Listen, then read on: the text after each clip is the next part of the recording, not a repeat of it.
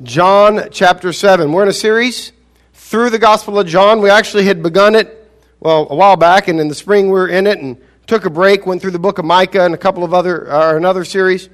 So we picked back up a couple of weeks ago. And so today in John 7. And the subtitle for this particular message is "The Lord Will Suddenly Come to His Temple." The Lord will suddenly come to His temple. Let's go to the Lord in prayer as we engage God's Word. Heavenly Father, Your words are life. The Lord Jesus invites us to come to drink from the rivers of the water of life. And so, Lord Jesus, as we hear Your words and You are present amongst us as we gather together in Your name, give us to drink from the river of the water of life. Satisfy our souls with Yourself, Lord Jesus. You are our King. You are the one to whom we bow. We give You praise, honor, and glory through Christ Jesus our Lord. Amen. Amen. John chapter 7. The setting of John 7, really John 7 and 8, and all probability all the way through chapter 10, is a festive time in Jerusalem. It's, for Jesus, a time of severe testing. He really, as we're going to see when we engage the chapter, Jesus is going to go right into the hornet's nest, so to speak. The place where the Jewish leaders desire to arrest and kill Him. There are temptations and traps all around, pressures to do something at the temple to make Himself famous. It's the Feast of Tabernacles, or maybe better, the Feast of Tents. It reminds them and us of the tents that the people lived in during the wilderness wanderings, and God protected them. So they celebrated God's provision and protection in this wilderness time and the journey from Egypt to the Promised Land, the 40 years. Jesus, as we'll discover in our text, is in a wilderness wandering of His own. Remember, the Word became flesh and dwelt among us in John 1:14. That word dwelt is just the verbal form of tented or tabernacled among us.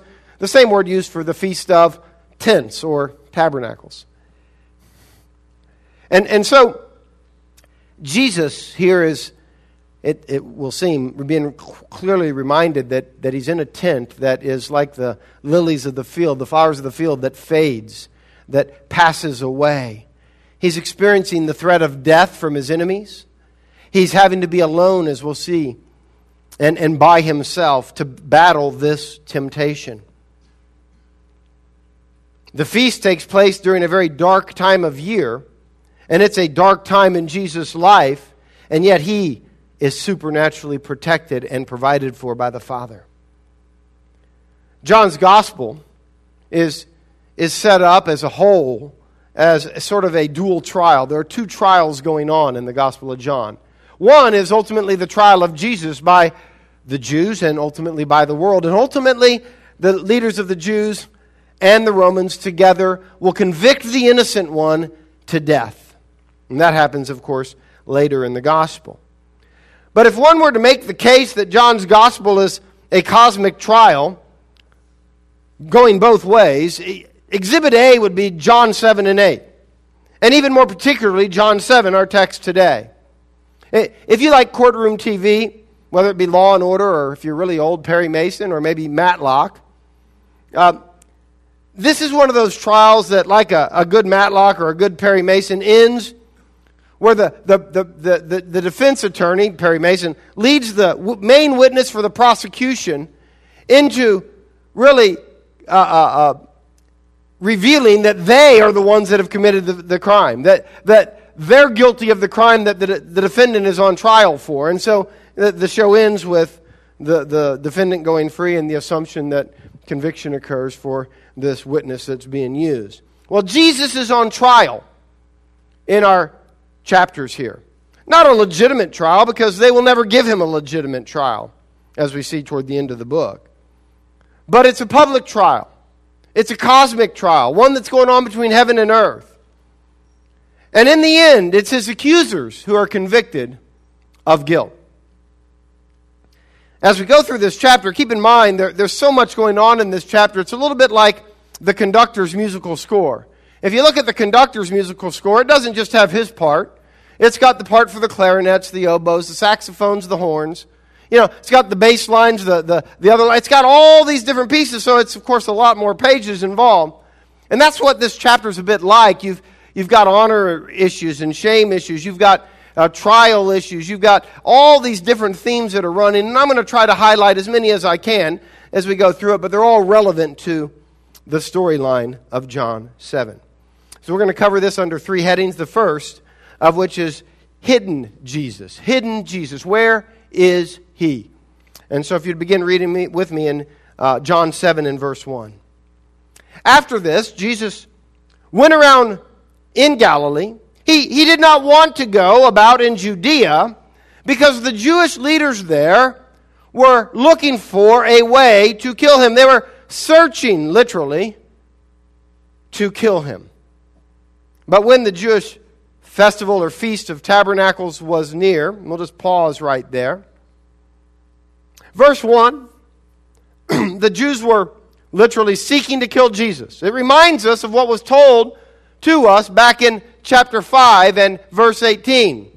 In chapter 5 and verse 18, after Jesus had healed the man at the pool of Bethesda on the Sabbath, it tells us that they were seeking to kill Jesus because he had healed this man on the Sabbath, and then he had, in explaining why he did it, made himself equal with God.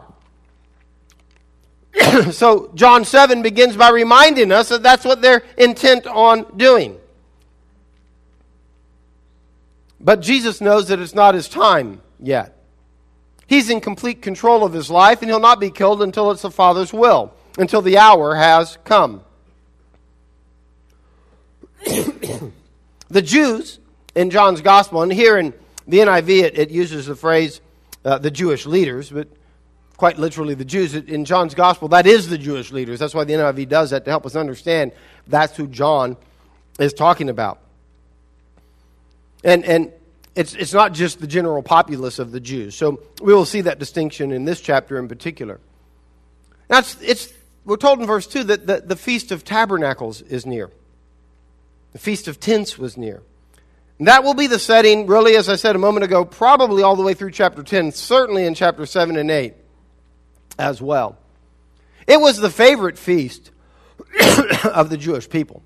They loved this above all their feasts. It was it was a harvest festival like we're having this evening, but maybe more on the level of a giant Oktoberfest, okay, mixed with Christmas. Okay, so imagine those two kind of coming together. It's a dark time of year, so they had lights everywhere. The streets of Jerusalem were lit up for this week like nobody's business. Lights everywhere, and it was very festive. And they were celebrating the harvest and the goodness of God, but there was more to it than that. Most significantly, it was the celebration, in their minds, of the final harvest. It was looking toward. We're celebrating the harvest, but we're looking toward the final harvest, the day of the Lord. And that meant the appearing of the Messiah to the Jewish mind.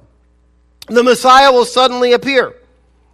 And so they came to that festival every year thinking, is this the year? Is this the time that Messiah will come? And Malachi 3 puts it this way in verse 1. The Lord says, I will send my messenger who will prepare the way before me. Now that was John the Baptist, right? And then suddenly the Lord you are seeking will come to his temple. The messenger of the covenant whom you desire will come, says Yahweh Almighty. However, when the Lord they are seeking comes to his temple, it tells us in Malachi chapter 3 verse 5 that he will put them on trial. In Malachi 3 it says, so I will come to put you on trial. I'll be quick to testify against sorcerers, adulterers, and perjurers, against those who defraud the laborers of their wages, who oppress the widows and the fatherless, who deprive the foreigners among you of justice, but do not fear me, says Yahweh Almighty.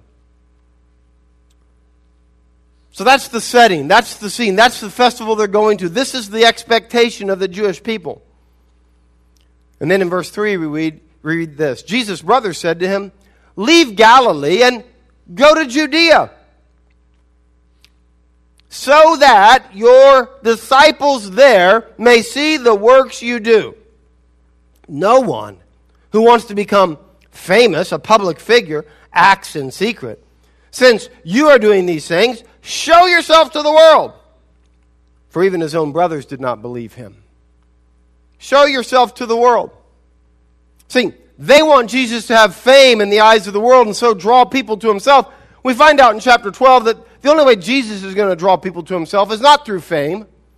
No, not fame at all. If I be lifted up, what's he referring to? Crucifixion. I will draw all people to myself. Jesus was a public relations nightmare, quite frankly. I mean, what do you do with this guy? He's trying to get a following, but he does everything in contradiction to that. Why? Because he really wasn't trying to get a following. He was trying to do the Father's will. That was the key. So, go to Judea so that your disciples may see my works. Verse 5, for even his own brothers did not believe in him. Therefore, Jesus told them, my time is not yet here. For you, any time will do. The world cannot hate you, but it hates me because I testify that its works are evil. You go to the festival. I am not going up to this festival because my time has not yet fully come. After he said this, he stayed in Galilee.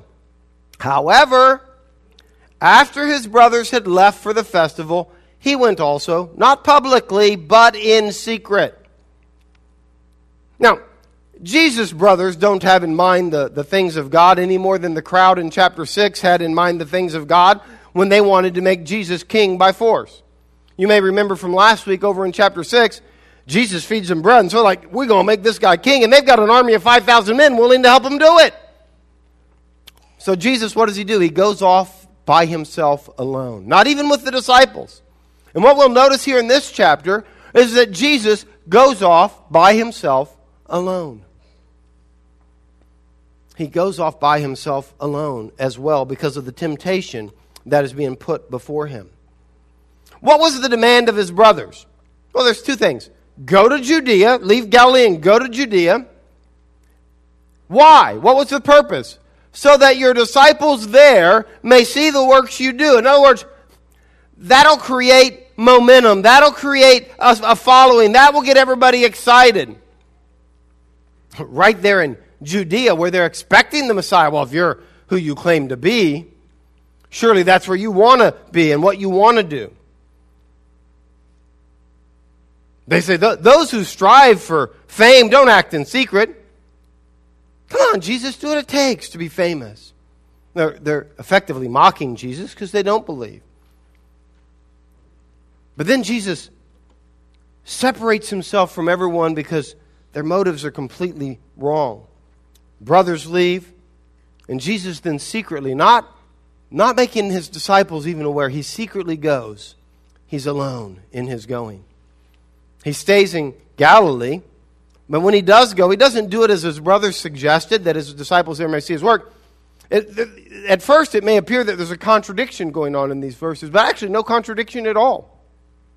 His brother said, go there so that your disciples may see. And John goes to great lengths to say that he did it secretly and subtly in John's gospel, which disciples are mentioned everywhere. For the next 2 chapters, the word disciple is not mentioned. The rest of chapter 7 and the long chapter 8, just not mentioned. Why? Because they're absent. Jesus did not make them aware. He did not go there with a bunch of groupies, if you will. He went there alone to face this trial alone.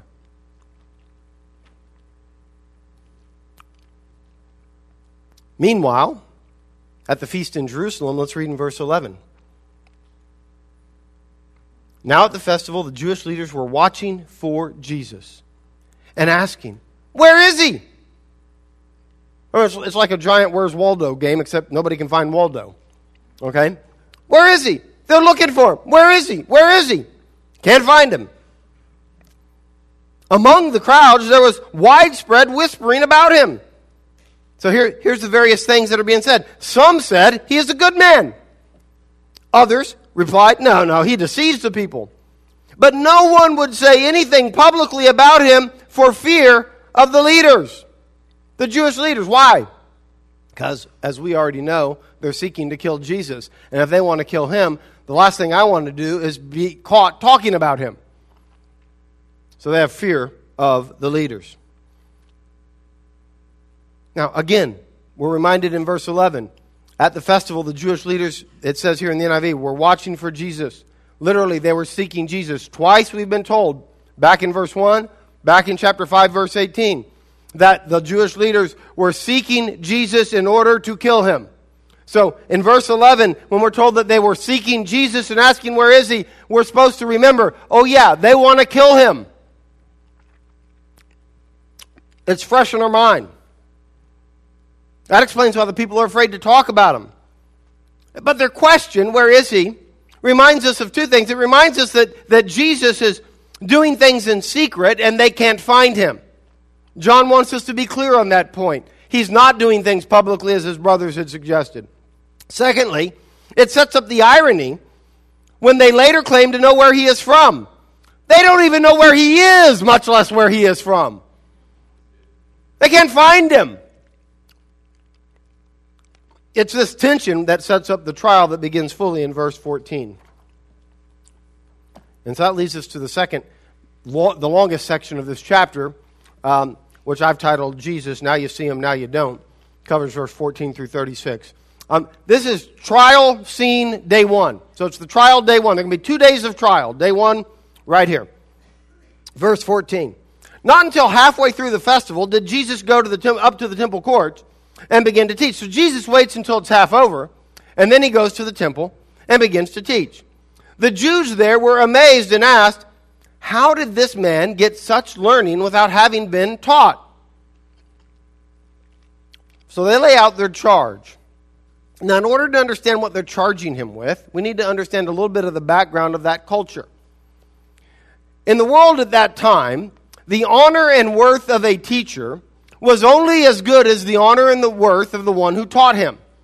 I mean, we have similar things today. For instance, if somebody's degree comes from Oxford or Cambridge, that's held in significantly higher honor than the person who gets the same degree from internationaldegree.com.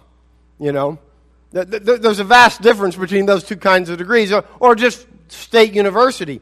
We evaluate things accordingly. So you've got Cambridge, you've got Ivy League, you've got state universities, you've got private colleges somewhere in that mix, and you've got the ones that kind of Johnny-come-latelys that are just kind of degree mills that are kicking out paper.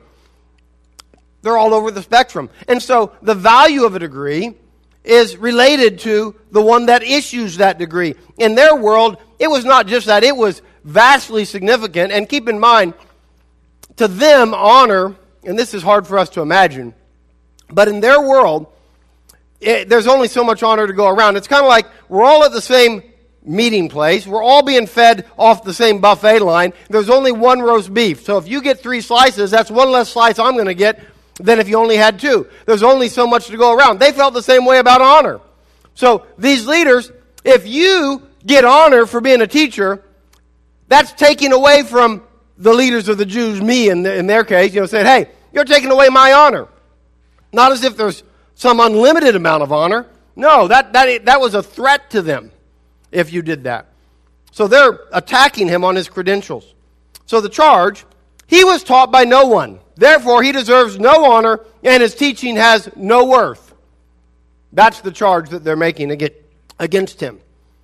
And therefore, in their minds, to the crowds that are applauding him, no. You should give all that honor to us, the leaders of the Jews. However, we, the audience of John, who have been reading through his gospel or hearing it read, are aware of something. We're aware that these same leaders sent one of their representatives, named Nicodemus, in chapter 3, at night, so that nobody else would know, to Jesus to say, hey, Jesus, we know that you are a teacher who has come from God, because no one could do the works that you're doing unless God is with him. Therefore, we know that they're lying in their charge against him. We know that they understand that he's come from God, but they're saying, this guy, he's got no credentials whatsoever. Their charge condemns themselves, they themselves. They just want control. That's why they sent Nicodemus. Hey, Jesus, we know you're a teacher that's come from God. In other words, if you'll just submit to us, we'll give you credentials. We'll give you credentials. Why? So they can control the honor that's involved, so that any fame he has, they get credit for. Okay? And Jesus will have nothing of it. That's why Jesus interrupts Nicodemus and doesn't pay any attention to his offer and just starts talking about being born again, which is really another scene that it's amazing. So, verse 16, Jesus answered, this is an answer to their charge, my teaching is not my own. It comes from the one who sent me. Anyone who chooses to do the will of God will find out or will know whether my teaching comes from God or whether I speak on my own. Remember, Nicodemus, chapter 3, we know that you're a teacher who has come from God. Okay? But they are denying it now because they do not desire to do the will of God. Verse 18, whoever speaks on their own does so to gain personal glory. Honor, personal honor. This is what they do. They're speaking on their own because they're all about having honor for themselves. But he who seeks the glory of the one who sent him is a man of truth. And there is nothing false about him, or literally there's no injustice in him. Excuse me.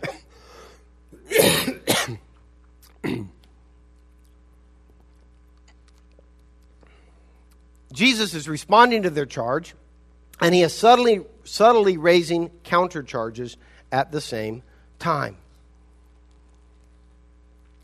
First, by saying anyone who chooses to do the will of God will know that my teaching comes from God, he's hitting at what we know already from John's gospel, that Jesus' works do make clear that his teaching does come from God.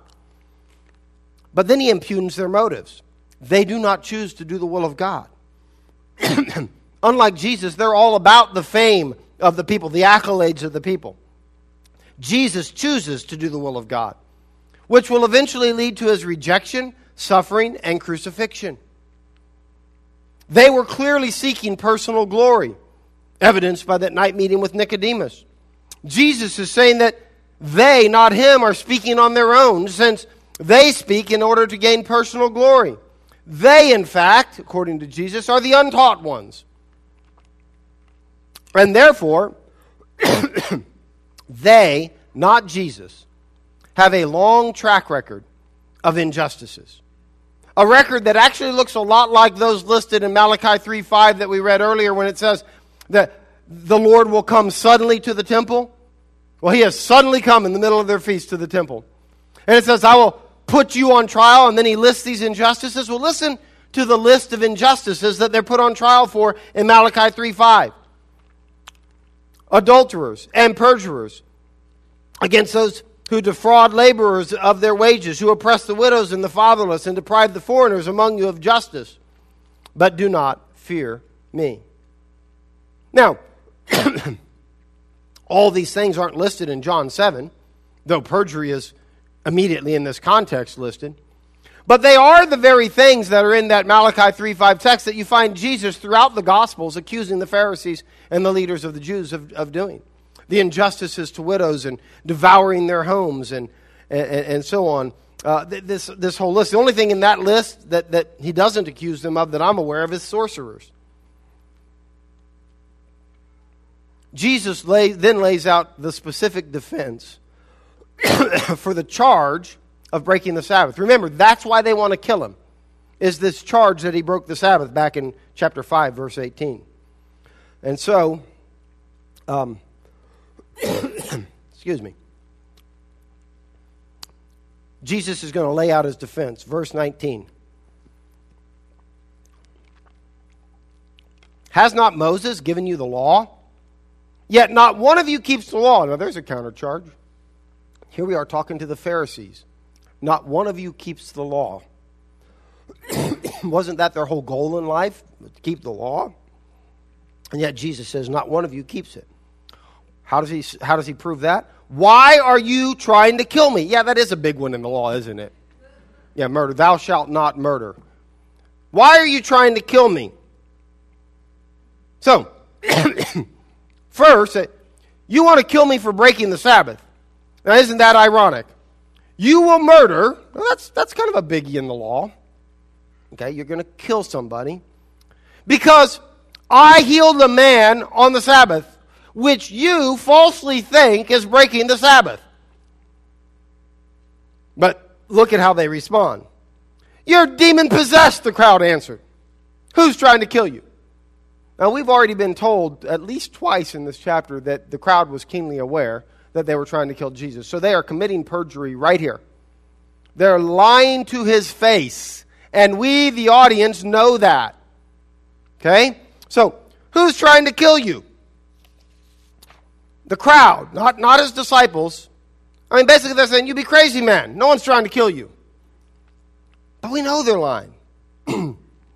So Jesus, verse 21, said to them, now, I did one miracle, and you are all amazed. Or maybe as BDAG's lexicon would say, we should translate that. You are all extraordinarily disturbed. You're extraordinarily disturbed. That word can be positive or negative. In this context, they were really bothered by him doing one miracle. Now, clearly in John's gospel, Jesus has done more than one miracle. That's not the point.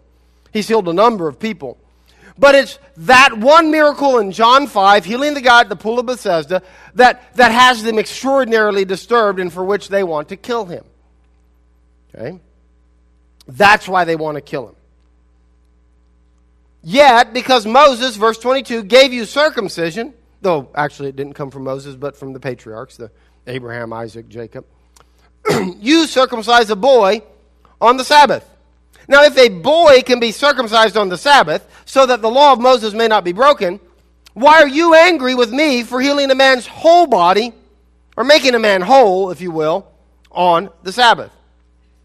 Now, it helps. The word for circumcise in their language has as its root the word cut, to cut away the flesh. Okay? So, get the picture. It's a word picture for them. Now, you're willing to break the Sabbath to cut a man apart, but you get all over me for making a man whole on the Sabbath. You see the irony of that? See, in their logic, if the Lord gave somebody life on the Sabbath, and he was working, then 8 days later, on the 8th day rather, which would be the next Sabbath, in the way they counted days, the 8th day, then we too can break the Sabbath in order to circumcise him, because we were told to circumcise on the 8th day. So, not our fault, it's the Lord's fault, so we can do that. So, Jesus' argument is, if you can make a man partial on the Sabbath, why can't we make him whole? What would be the problem there? He shows the absurdity of their thinking.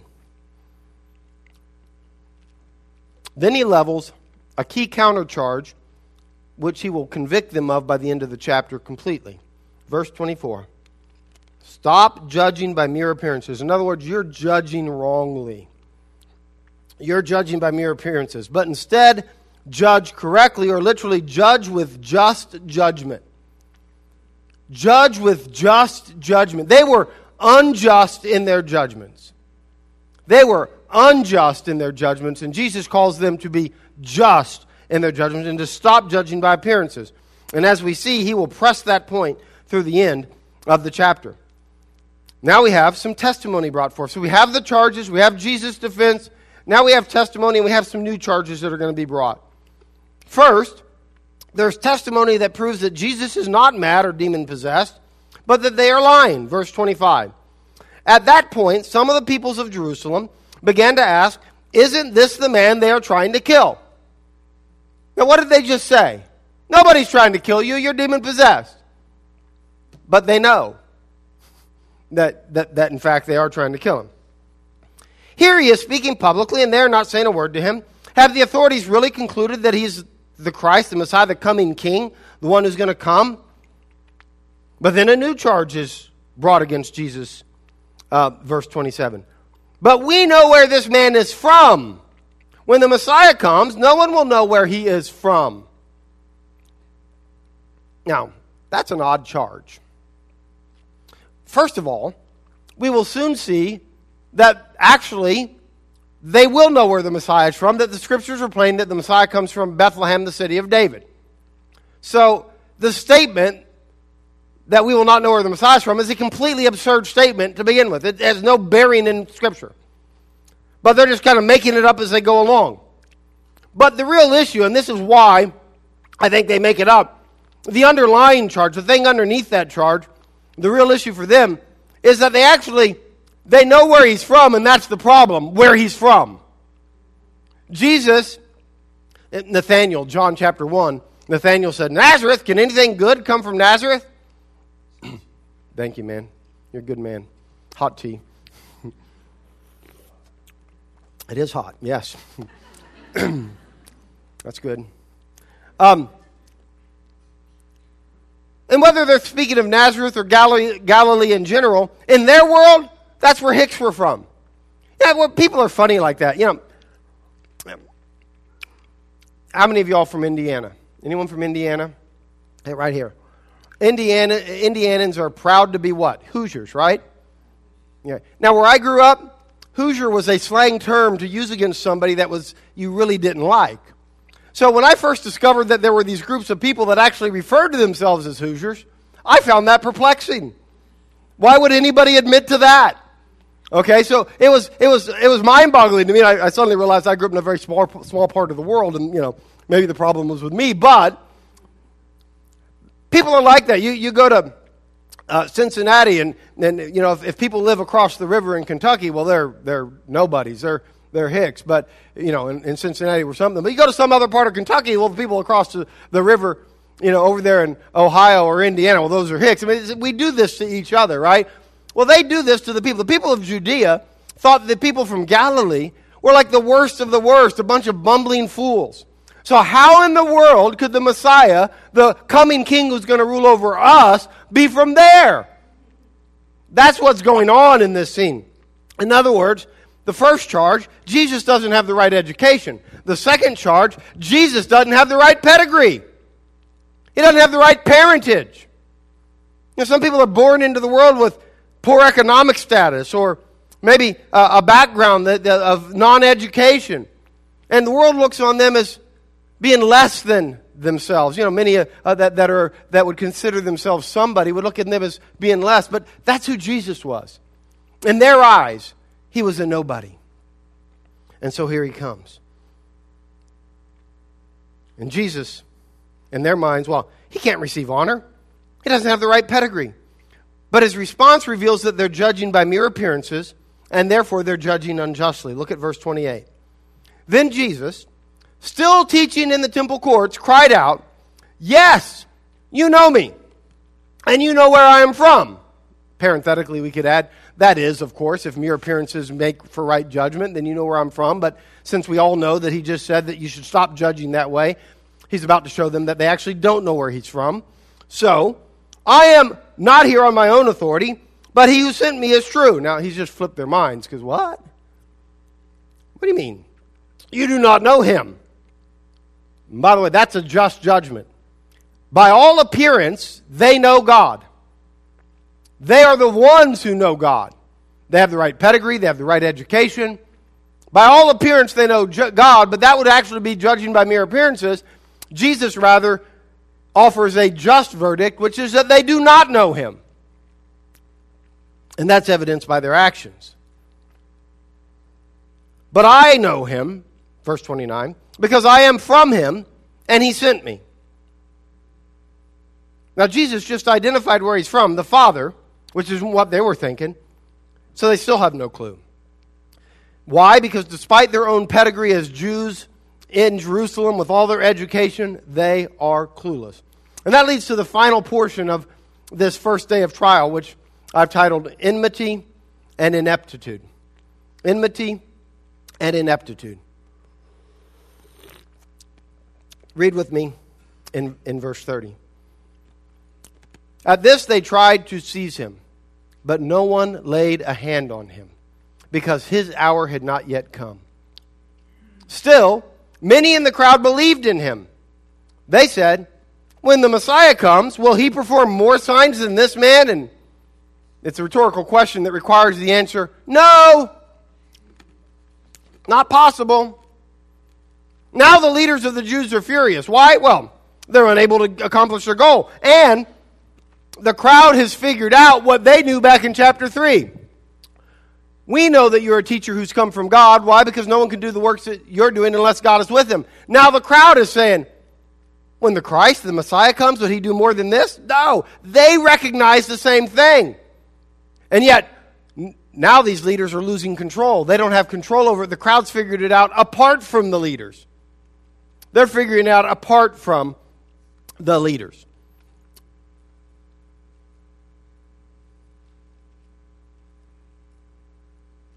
This infuriates the Pharisees more and more. That's their enmity, their hatred of Jesus. So now they send temple guards to arrest him, and we're going to see their complete ineptitude here.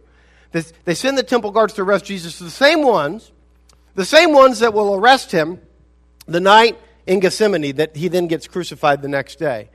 It's that same group they send, the temple guards, to arrest Jesus. But what we see clearly is that no matter how much they want to arrest and kill him, they cannot until he allows it to happen. They will not be able to do it because it's not his time. And we get to the end of John's gospel, we find out that Jesus makes very clear, he makes sure that they get fed the information on where he's going to be when they arrest him. He makes sure that they know where he's going to be, and he puts himself there so that he can be arrested.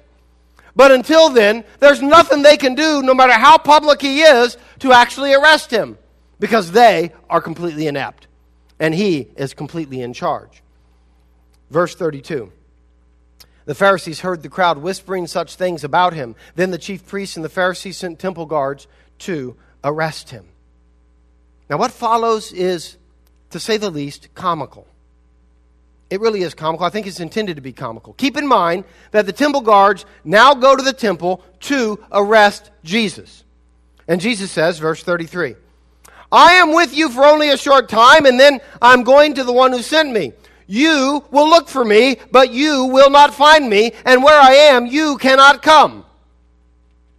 Then the Jews said to one another, where does this man intend to go that we cannot find him? Will he go where our people live, scattered among the Greeks, and teach the Greeks? What did he mean when he said, you will look for me, but you will not find me, and where I am, you cannot come? And then poof, he disappears. He's gone for 3 days. See, we might miss the fact that between verse 36 and 37 are 3 days. He disappears for 3 days. They can't find him. So it's like a shell game. You know, you put the marble or whatever under the shell and you start moving them around and follow the shell and figure out where it is. Well, this is where's Jesus, right? What's going on here? Now you see me, in a moment you won't. You're going to look for me, since in fact you are here to arrest me. Of course you're going to look for me, because you were sent to arrest me so that you can kill me. But you won't find me. And then Jesus adds, and by the way, where I'm going, you can't come. Now again, remember, there are multiple lines in the director's script for the musical score, right? All these different lines. There's so many things going on here. But I'm following this one with these guards right now. He then gets them talking amongst themselves about what he means by what he's saying. And when they look up again, he's gone. It's like, was it Gandalf? He throws down the thing and poof, the cloud of smoke. And next thing you know, he's disappeared. And here's Jesus. They come to arrest him. And he starts talking and he confuses them. So they start talking amongst each other. Next thing they look back up and where'd he go? Well, we don't know where he is. And we don't see him again until the last day of the feast. And then he will appear as quickly as he has disappeared. So, about 3 days later, he suddenly appears again. Look with me under heading 3. Look again. Trial scene, day 2. Verse 37. Day 2, but it's a few days separated from day 1. It's a weekend recess, I suppose. Verse 37, on the last and greatest day of the feast or the festival, Jesus stood and said in a loud voice, let anyone who is thirsty come to me and drink, or anyone who is thirsty must come to me and drink. Whoever believes in me, as the Scripture has said, rivers of living water will flow from within them. By this he meant the Spirit, whom those who believed in him were later to receive. Up to that time, the Spirit had not yet been given, since Jesus had not yet been glorified or enthroned. Jesus has not yet been enthroned as king. And on John's gospel, that enthronement is what? It's his crucifixion. It becomes clear as we go through the gospel. That is his glorification. Now, remember, it's the Feast of Tents or Tabernacles. Expectations are high for the Messiah to suddenly appear, as Malachi 3:1 promised. And two events occurred in this celebration that are relevant to John 7 and 8 in particular. First, a large golden decanter is filled with water from the pool of Siloam, which becomes really important in chapter 9, brought to the temple, poured out as an offering to the Lord, and then poured out and drank and shared amongst the people. It was to remind them of the water that the Lord told Moses in the wilderness. They didn't have water. He said, strike the rock, and out from the rock will come water, and this stream flows, and they drink, and they're satisfied, right? So this is remembering that moment. They take this water, they pour it out, and then they even drink some, they share it. This is that the Lord, when He rescues us again, in what Isaiah would have referred to as this Exodus, this new Exodus that would occur. This is that moment that they were looking for in this new Exodus when the Lord would provide water once again from the rock. And the other thing they did is they had these large, giant golden candlesticks that were lit up. And of course, we see in John 8:12, Jesus says, I am the light of the world. Referring to that light that they were looking for. Well, here, on the last day of the feast, when they pour that water out, Jesus is bringing to mind that He says, let whoever is thirsty come to me. In other words, I'm the rock that is struck. I'm the one that provides water to satisfy you in the wilderness. I am that one. So Jesus, after the disappearing act from a few days ago, suddenly appears again in the temple, declaring, let anyone who is thirsty come to me and drink. The one who believes in me, as the Scripture has said. And then he quotes a Scripture. Sort of. Now, we'll get to that in a moment, but Jesus is inviting all who are thirsty to come and drink from Him, to come to the living water, as He had talked about in chapter 4 of John. Just as they're pouring out this water from Siloam, we might suppose that's when He invites them to come and drink. But there are two issues that we have to address surrounding that quoted text. From within Him will flow rivers of living water. What Scripture is He quoting?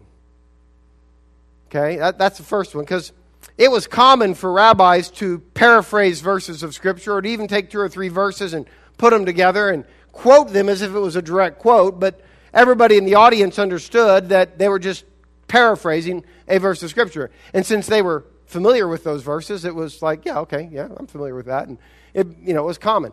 Well, evidently that's what Jesus is doing, because that is not a direct quote from any particular verse. So, what are some of the options? Well, Exodus 17:6, you will strike the rock and water shall come out of it, and these people will drink.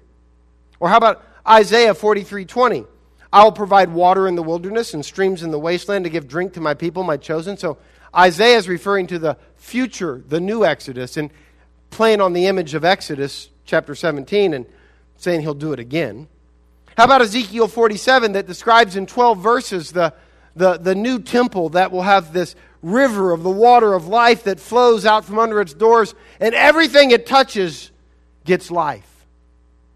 Now, if it's that one, it certainly makes plain why He would summarize it in one line instead of start quoting 12 verses, right? But we don't know exactly which one it is. We do know in John 2, Jesus referred to His body as the temple, right? So it wouldn't be out of line for Him to say that since I'm the temple, then from me will flow rivers of living water and you'll receive life. That's a possibility. But that leads to the second question surrounding this quote. Whose belly will the water flow out of? Is it Jesus' belly, so the one who believes in Him will drink of rivers flowing out of his belly? Or is it that the one who believes in Him, it will flow out of their belly? Now, ultimately, both are true. Neither, it's not like, well, this one's true, that one's not true. The question is, which one is Jesus talking about here? So, for instance, in chapter 8, Jesus says, I am the light of the world. Well, he could have said, you are the lights of the world. That would be true, too, because we're a city set on a hill. Philippians talks about the fact that we are to be lights in this dark world. But in John 12, he's not saying that. He's saying, I am the light of the world. So here, the question is he saying, the river of the water of life will flow from me? I think that fits the context of the chapter overall better. Or is he saying that the one who drinks from me, that then they will also flow from them? Well, that's also true. We just don't know necessarily which one he's saying here. And it's debated by scholars. And maybe it depends on, well, what verse is he quoting? Because the him is a pronoun referring to something that came before, and you'd have to find that in that verse to figure out for certain which one it is. Well, ultimately both are true, and regardless, his assertion is clear. And this is the most important thing.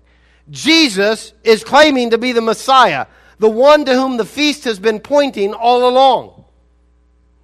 He is the Lord of Malachi 3:1 that they are seeking. Ironically, the Lord you are seeking will come to his temple, Malachi 3:1. It turns out they are seeking him in order to kill him. Now, there's some irony, isn't it? But he has now suddenly come for the second time to his temple in the same week.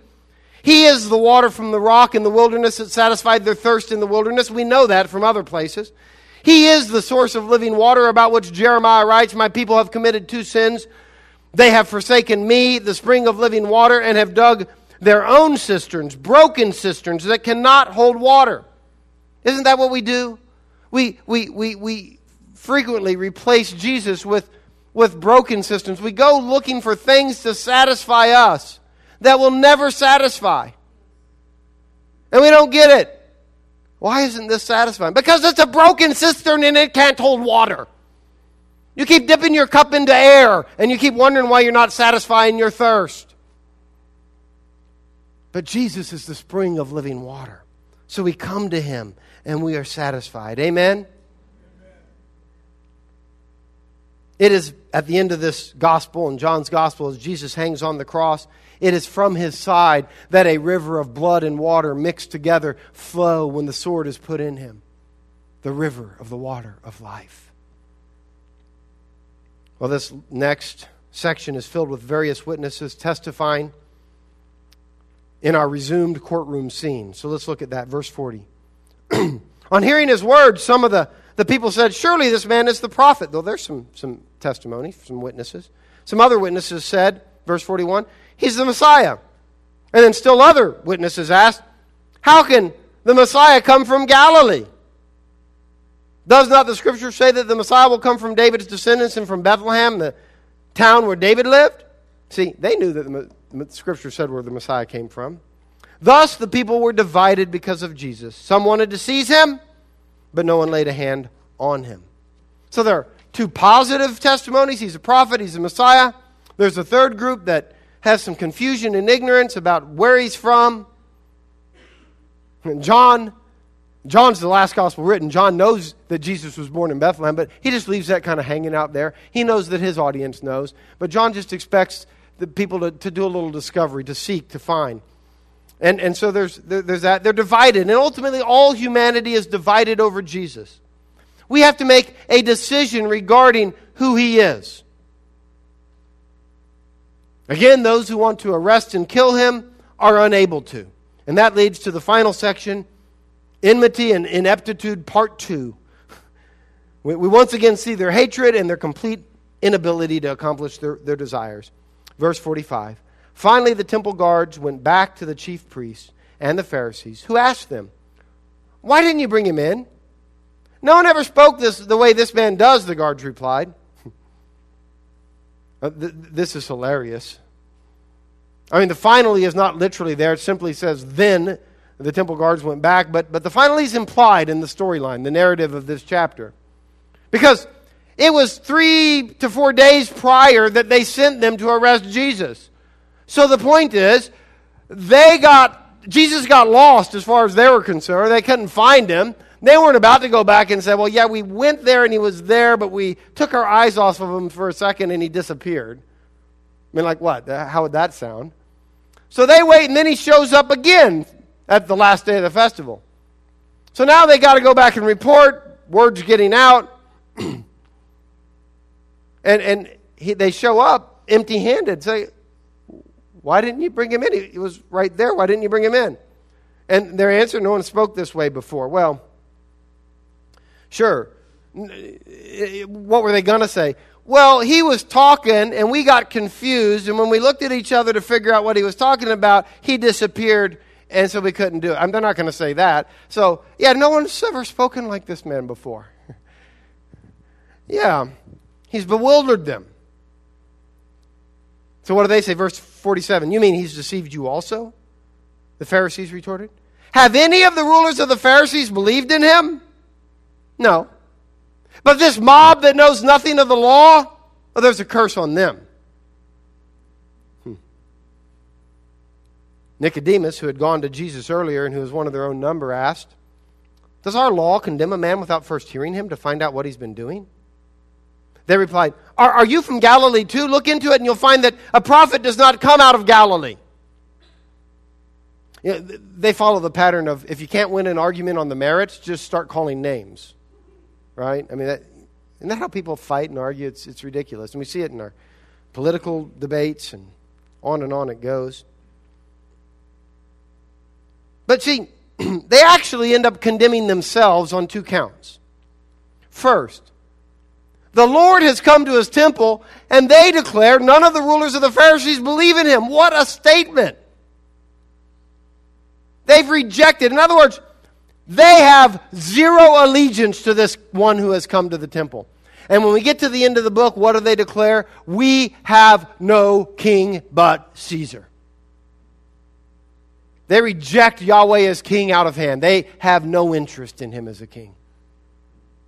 More on that from last week's message. By the way, if you weren't here last week, I think John 6, crucial to understanding the whole book. You can pick that one up online and download it for free.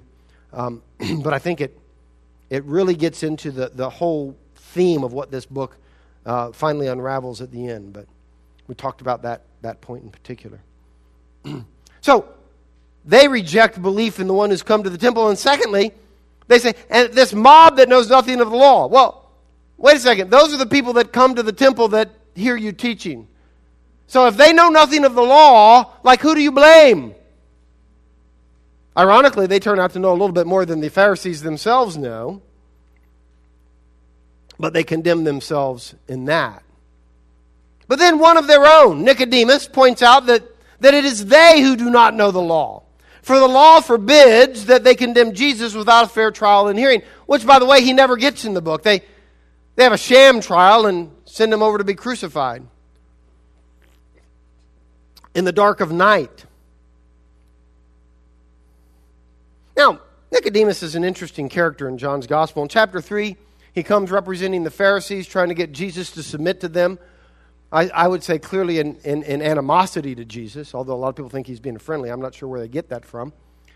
But in this chapter, he seems somewhat neutral. He's one of them, we're told. He doesn't ultimately defend Jesus, but at the same time, he points out that they're not operating by the law. At the end of the book, maybe a bit of a different picture from Nicodemus. So he's an interesting character through this book. I'm not always sure what to make of him.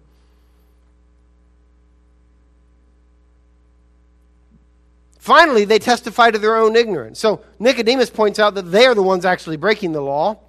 And then they testify to their own ignorance. They say, look into it and you'll find that a prophet does not come out of Galilee. Well, that's certainly interesting. The Pharisees, the ones who apparently know so much about the law, say, and the Old Testament, say that a prophet does not come out of Galilee. Now, certainly, they should have noticed, say, a text like Isaiah 9, verses 1 and 2, that would allow that possibility at a minimum. In the past, he humbled the land of Zebulun and the land of Naphtali, but in the future, he will honor Galilee of the nations by the way of the sea beyond the Jordan. The people walking in darkness have seen a great light. Notice that one of the very next verses, Jesus is declaring, I am the light of the world, back over in chapter 8. On those living in the land of deep darkness, a light has dawned. Well, it would seem that people in darkness having a great light dawn on them would be the appearing of a prophet. I mean, certainly in Jewish thinking that would fit with what was there. And they appear to be utterly ignorant of this verse. Of course, John knows that his audience would be aware of this verse. And it's a dark season of the year, a dark trial in Jesus' life. Those living in this season of darkness are lighting candles to demonstrate that the Lord is bringing light in the midst of darkness. You would think that that verse may be on their minds. What a fascinating trial scene, but there are some takeaways that I think we can apply and think about. First, fame is a temptation for those in ministry and those in the seats. It isn't just for leaders. We all want to be associated with success. Jesus' own brothers, even though they didn't believe, they figured, hey, if he becomes famous, we can ride on his coattails. They're pushing him in that direction. Don't we want churches that are successful and famous? I mean, how do we choose churches?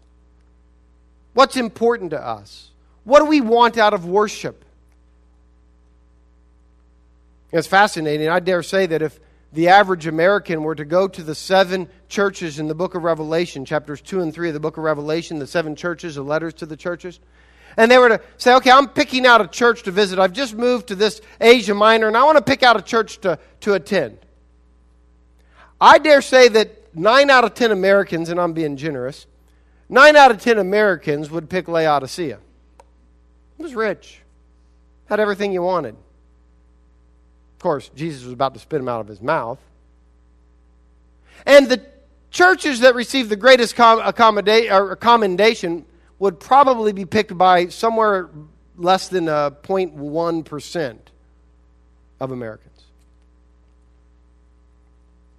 Why? Because we're a lot more like Jesus' brothers. And sadly, a lot more like the Pharisees, seeking honor from others than we are like Jesus. It's just what we need to fight against. So we face that temptation and need to follow Christ in that. And I hope you see 3 things about Christ. Sometimes the application of a text isn't as practical as we might think. It's not like go do these 3 things, but sometimes the application of a text is worship. And I hope there are 3 things here you can see about Christ that help your worship. First, Jesus resisted all temptation to self-honor and worldly praise, even during a time when his life is threatened and it forced him to be alone. That should bring a sense of wanting to worship him for resisting that temptation and remaining God-honoring ultimately and going to the cross. Secondly, that Jesus in his wisdom is vindicated of the charges and convicts the unjust accusers of their own guilt, even getting them to testify against themselves. Just the amazing wisdom of Christ. I want to worship him.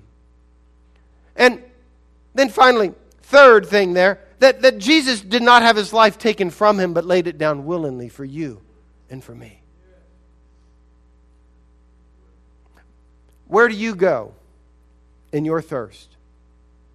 What do you go to for satisfaction in your own wilderness? Is it Christ? Or do we go to broken cisterns that don't hold water? Jesus is the rock that has been struck, and we are to drink from the water that flows from him. If anyone is thirsty, that's an invitation to all of us today. If anyone is thirsty, he must come to me and drink, Jesus says. Let's go to him and drink. Amen? Let's pray. Father,